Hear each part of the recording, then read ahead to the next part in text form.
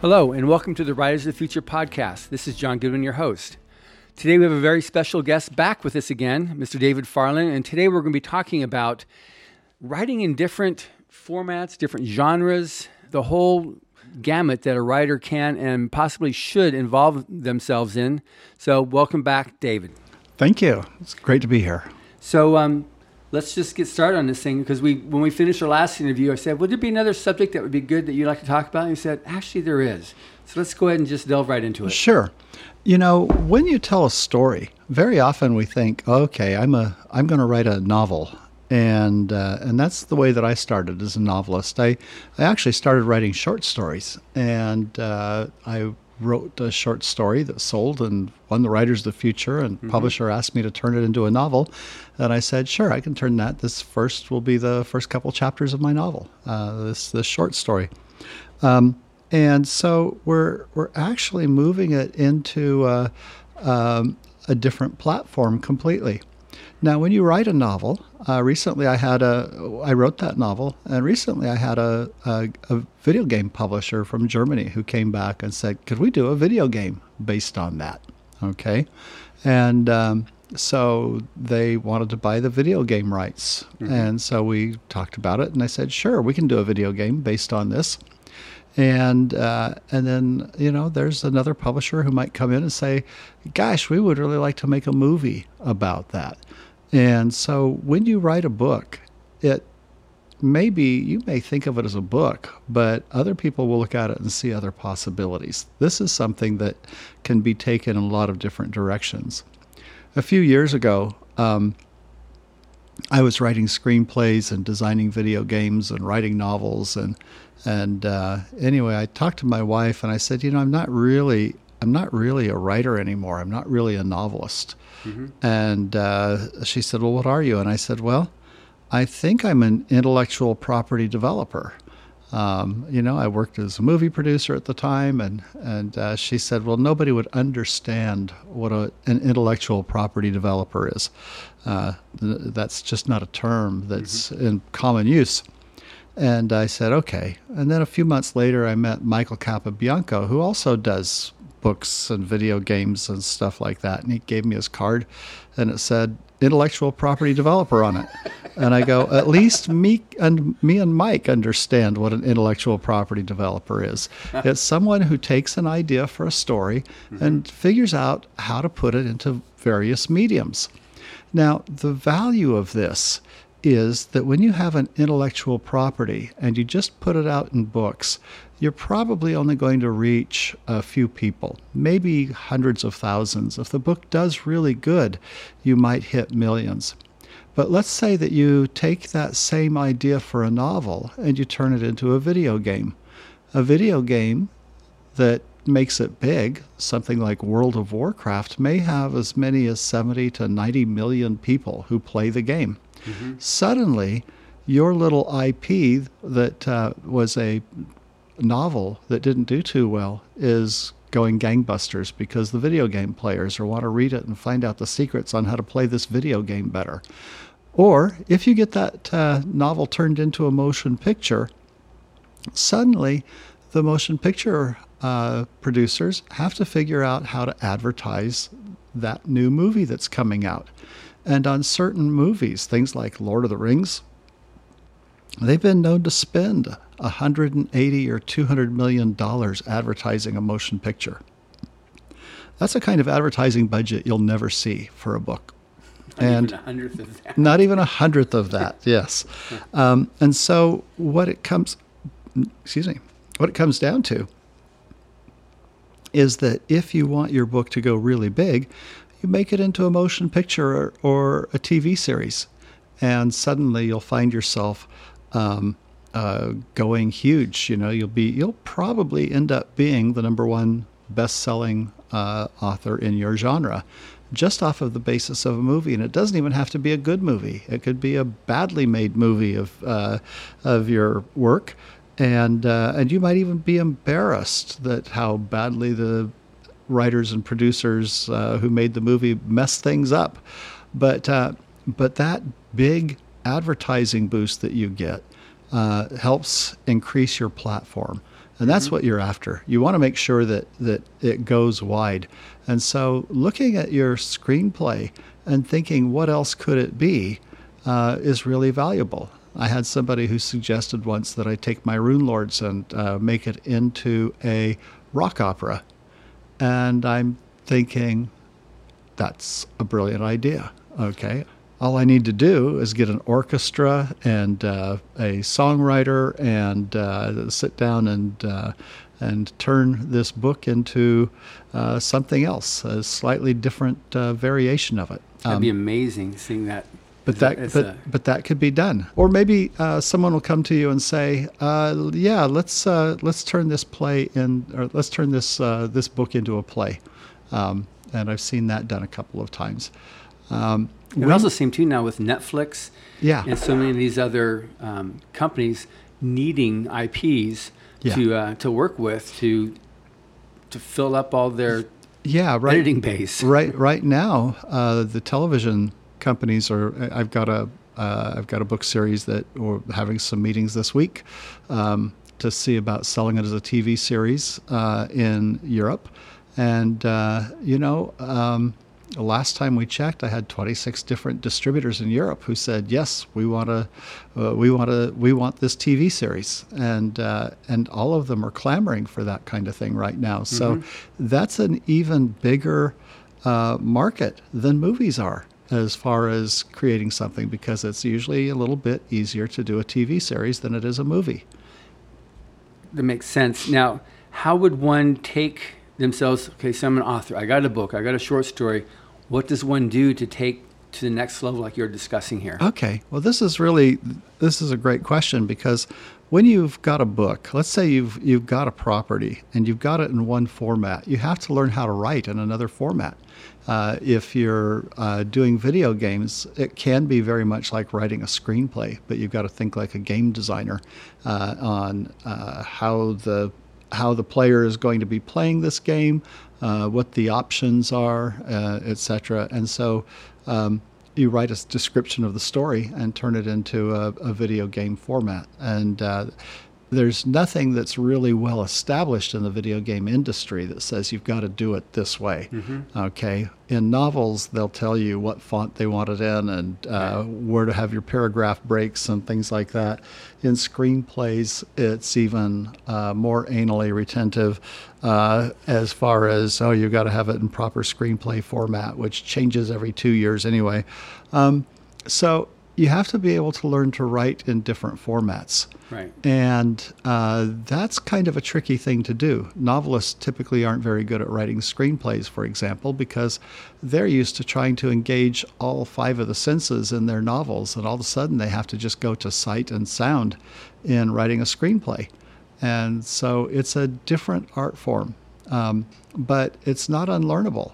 A great screenwriter can usually become a great novelist and vice versa. I just don't see that there's any limits. But I think what you have to do as an artist is to keep yourself open to learning in a different format, and also recognize that you have to approach it with some humility and say, yes, I'm just a beginner all over as I step into this new format. That makes sense. Now, I've got myself a book, and I want to pursue a TV show with it. I think this is awesome.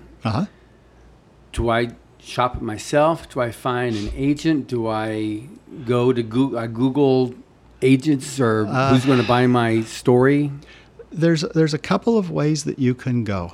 One thing that you can do is that you can Google agents, and agents are typically the ones, and these are going to be Hollywood agents, not your New York agents. New York agents typically know New York publishing, and they may have a consultant on their staff or something like that who understands Hollywood, but they aren't really very good typically at turning books into movies.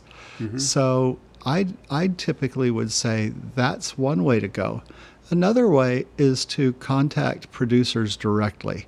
Now, producers don't like to be contacted directly, okay? You can send emails to them all day long and you may not get anywhere. But if you were to take a manuscript and you were to send it to 250 producers. I have a friend who did this. He had a book that was going to be published. He printed up 250 manuscripts. And I can't remember at the time, he spent a couple $1,000s. He sent them out. He ended up getting 4 producers who wanted to make the movie based upon his book. And one of them ended up paying him $250,000 for the rights to make it. So it ended up actually being worth it. But man, it was a big headache to try to get the producers, because the producers very often are afraid to read books. They're afraid that if they do, they might get sued for stealing the ideas of the novelist. And so there's a lot of them who just say, no, I don't do that. And besides that, most of them just don't have time to read novels. I worked as a movie producer at one time, and I had 3 cell phones. And I remember the feeling of dread that I had when all 3 would ring at once, and I was trying to figure out which phones to be talking on right now.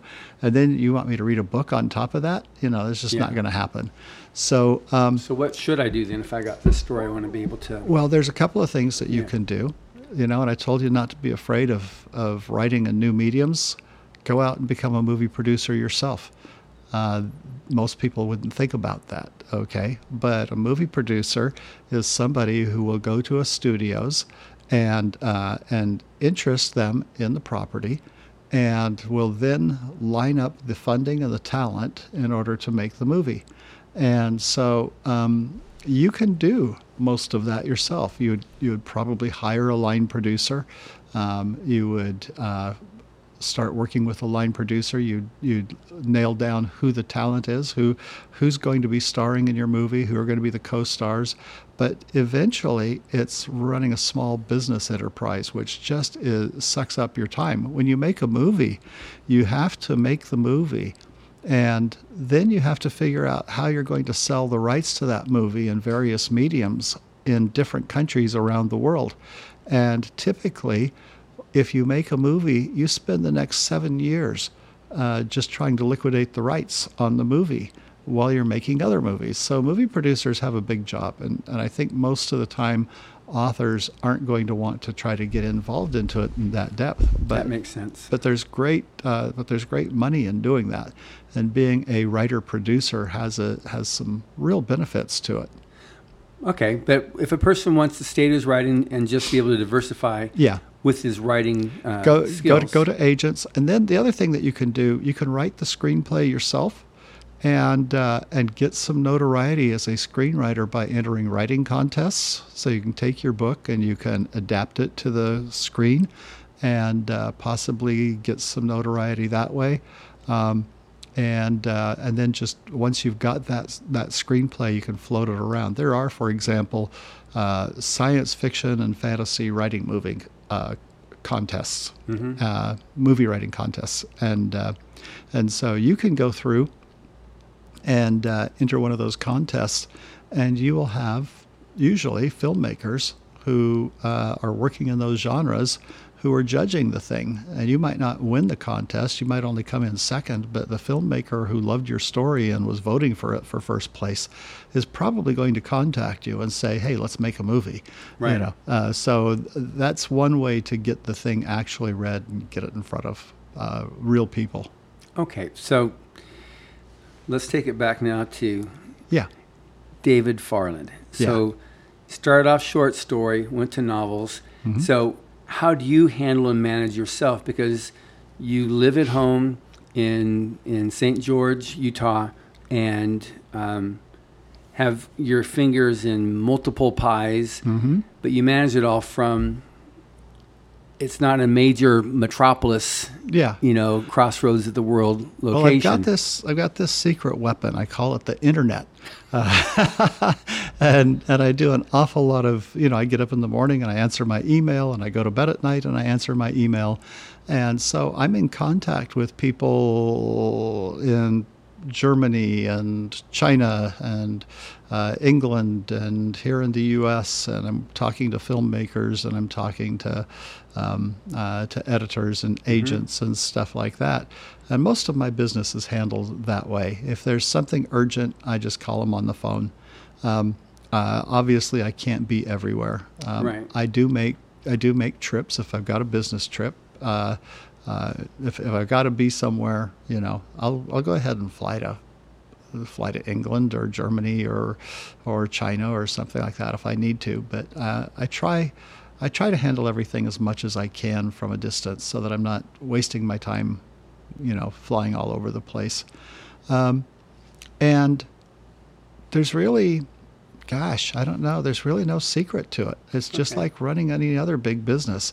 I think the hard part is recognizing that you're human and that you can't have 100 hours in a day. I tend to get up at about 5 a.m, and I typically work until 6 at night, and then I go out and do some exercise, and then I go back and work some more. But I've found that, about 14 hours a day is pretty much my max. That's when I'm ready for bed. Mm-hmm. And I think when I was younger, I used to push it a lot more than that. When I was 20, I remember thinking that, there's no reason I can't go on 3 hours of sleep a day. And I would do that for months at a time. So I don't do that anymore. Not anymore. I'm an old man now. Hardly, but I'm tracking with you on that. Now, one last thing I wanted to just discuss is rights. So, there's various horror stories that one might hear over the years about, you write your story, and then all of a sudden you're told, well, you need to have all these rights turned over and sign away all your rights. Yeah. How's that work? Well, this is a good question because it's a tricky thing. If you're in the business of being a writer and creating stories, your business is selling rights. Okay, so when you sell a book to a publisher, you're selling them the right to publish that book. If you're selling the book in audiobook, then the publisher is buying the right to make the audiobooks. If you're selling it in England, they're buying the right to publish it in England. And so you have to manage each of those rights individually. And there are what I call Hollywood gotchas, where a lot of standard contracts in Hollywood will offer you a very small amount of money, and then there's language hidden in them that basically is intended to steal your rights so that they get the rights to your project forever. Okay? And then just to give you an example, one way that they can do that is it'll say that if they make a movie based upon your screen or upon your book, and they make a movie, then they get the rights for the next 17 years to make another movie or sequels. Well, a couple of times there have been filmmakers who've gone out with a little cheap camera, shot a movie in a weekend, didn't pay any stunt actors or anything like that. It's a really crummy little homemade movie version of it, but then they use that to hold your rights in perpetuity. And so that's just one way to steal it. There's others. But you have to be aware of what those gotchas are. And there are gotchas in the publishing industry, too, for books. There are books that don't have reversion clauses, or which say we can keep the electronic rights to publishing. So far, the Supreme Court, to my knowledge, has not ruled on whether electronic books are even publishing. The definition of publishing is to make a printed book out of your work. It's not to put it in a digital format and let it float around on the internet forever. So there's going to be some legal precedents that will be set in the next few years, probably, and then we'll decide what electronic publishing really is. But so far, I don't like it. I don't like the way it's handled by some of these companies. Okay. So any last word or any last tip for the writer or the artist from your perspective on this subject here? I think that you as an artist, when you jump into a new medium and you're going to be working in that medium, you have to be aware that you are building a name and reputation for yourself in that new medium. And I just happened to get a little job doing video games. My very first video game was StarCraft Brood War. And that went out and became like at one time it was the number 3 best-selling video game of all time. And it's still used today in the final rounds of the World Championship of the video game playing competitions down in Korea and in China and Japan. And so I kind of jumped into this new industry and, became a giant in a matter of moments. Whereas with screenwriting, I've written a few screenplays, but haven't had anything produced yet. So it's going to take me another 100 years or something to build a reputation, But I think you have to approach it and say, I'm well known as a novelist, but I'm just taking baby steps when it comes to this new medium. And you can't wear yourself too thin. I think that, you have to realize that you have to decide which career path you want to pursue. And it's exciting, for example, to write screenplays. I just finished one up a couple of weeks ago, and I would love to see it be made into a TV series. But the truth is that it seems like in Hollywood, you don't get 3 strikes and you're out. You have to take 100 swings before you hit a home run. And so, I might never break into that. So I look at it from an economic standpoint and say, okay, I write this screenplay, but now I'm going to go back and work on my novels for the next 3 months. And I'm not going to let anything detour me.